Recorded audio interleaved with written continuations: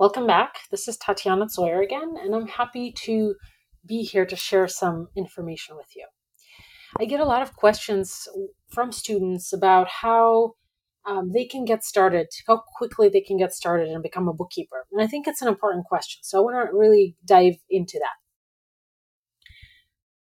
Depending on the program that you take, it may take you anywhere from 2 weeks to 2 to 6 months, depending on where you go to school. If it's a course like mine, you can get it all. I guess you can go through it in 2 weeks, in a week if you wanted to. It's 7 modules and bonus.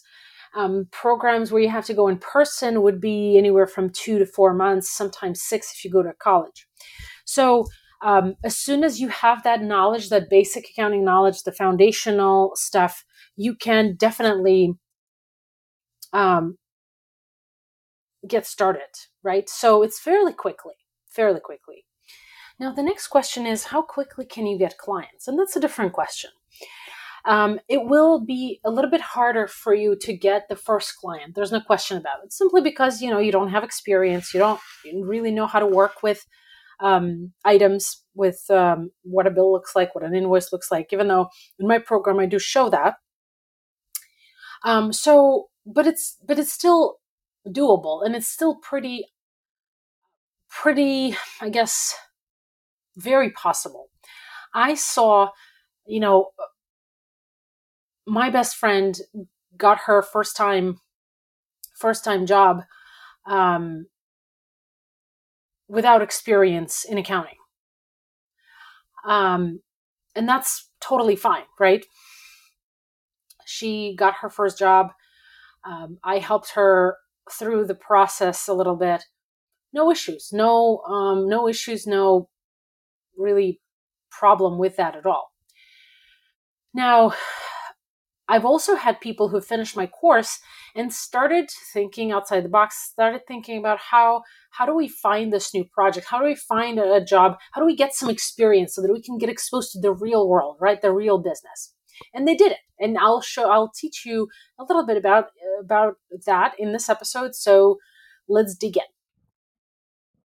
So when you don't have any experience, you can start by reaching out to churches and local organizations like that to volunteer and offer them to volunteer to do their books. And it's been really successful. Like this one woman that works with me now, she was a student of my course and now she works with me. She actually did that, and she found some really good opportunities on that. Now, the next strategy would be to find volunteer sites like Match.org, CatchAFire.org. You only need to get your first client. Once you get some experience, you will understand what the drill is, and so I'll understand it better. I teach it as much as I can in my course, but you will understand better what the drill is, and so that's really important. Another option that you could consider is reach out to your friends and family who are maybe creatives, because the chances are they're ignoring their money, they're ignoring their really tracking obligations, and they're freelancing but not really paying attention to taxes and money and tracking expenses and costs and stuff like that, and usually commingling funds. So you can actually reach out to them and offer them to help them out to get some experience. And then offer your services on your social media. It's a great way to do that. You have a community, we all have these community groups. I am part of a ton of them. Don't love being a part of a ton of the groups, but I am, because they do provide some value. And so I do that anyway. So that's another great strategy to do, to implement, I guess is the right word. Now, what about also reaching out to accounting firms? Accounting firms are really desperate for really good bookkeepers. Many of them outsource bookkeeping because they can't find anyone who does it well. And chances are that the outsourced bookkeeping is not always good either. And so we often feel stuck because we can't find somebody else to do the work and do it well.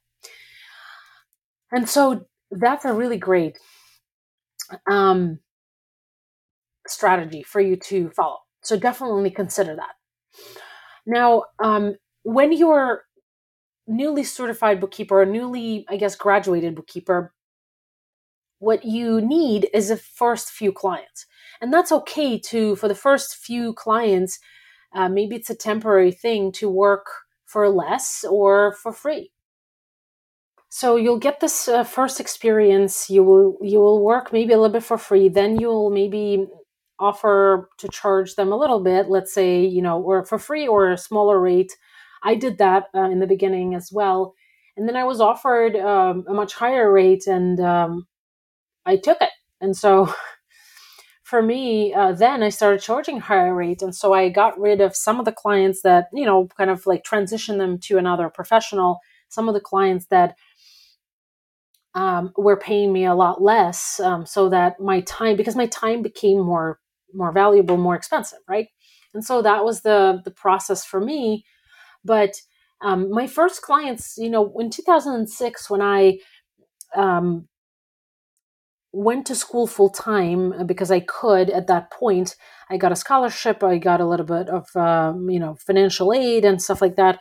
I went to school full time, and I really wanted to work full time. I mean, I had a job and I wasn't planning on leaving it, but my job didn't want to accommodate the schedule shifts that I had. Meaning, like, some days I needed to come in later, some days I needed to leave earlier so that I could take the classes that I wanted to take with the professors that I wanted to take. And they didn't want that. So really, I said, okay, if you can't accommodate it, that's fine. I will leave and I will find a couple of part-time jobs. And I did. And where I found them was actually Craigslist, of all places. At the time, this was 2006, so that's 16 years ago. Craigslist was a very good place. I don't know if it is now or not. There's a bunch of new platforms and stuff, but Craigslist was the platform to find a job here and there. Obviously, there's a lot of garbage. There was a lot of garbage there too, and recruiters and everything else. But there was a lot of interesting stuff too. So I got, at first I wanted to find a part-time job, like 30 hours a week, one place. But it didn't really work out as much, meaning I did find a company, but I wasn't really excited about working with them. I didn't really connect to their, I guess, model and stuff like that. And for me, that's important because I really like to believe in my clients and their models and their, everything. And so I didn't take the job, but instead, like, I was offered, oh, this client offered me to come in for 1.5 days a week. Okay. The other client, it was one day every other week. Great. Then another client came around and they wanted me to work 2 days a week in office.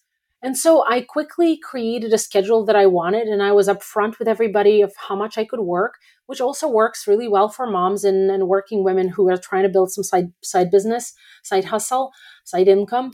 And so I was upfront with them and I said, listen, I have to leave at 5 because I have college classes. And they were okay with that because I was not a full-time person. They didn't have to pay me a full-time salary. But the thing is that my full-time job before was paying me $12 an hour.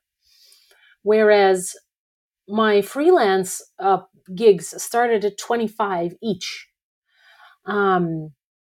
They started at 25 and more. So like I had 5 or 6 clients. Some of them paid 25 an hour, some of them paid 35 an hour, some of them paid 40 an hour.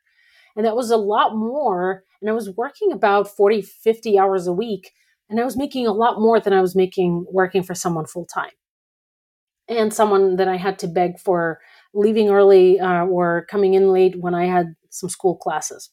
So it was really interesting how I was able to do that. And all of that was accomplished by communicating with the clients, and it was a lot easier doing it freelance. And especially if flexibility is everything for you, if you want to be flexible, I think it's important to remember that it's all about being upfront and really being communicating your values, I guess, what's important to you, to your client.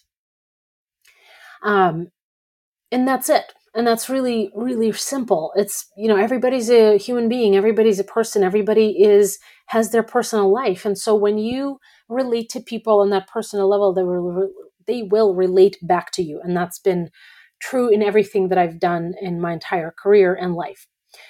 Okay, my friend, that's a really short one, but I hope it was helpful.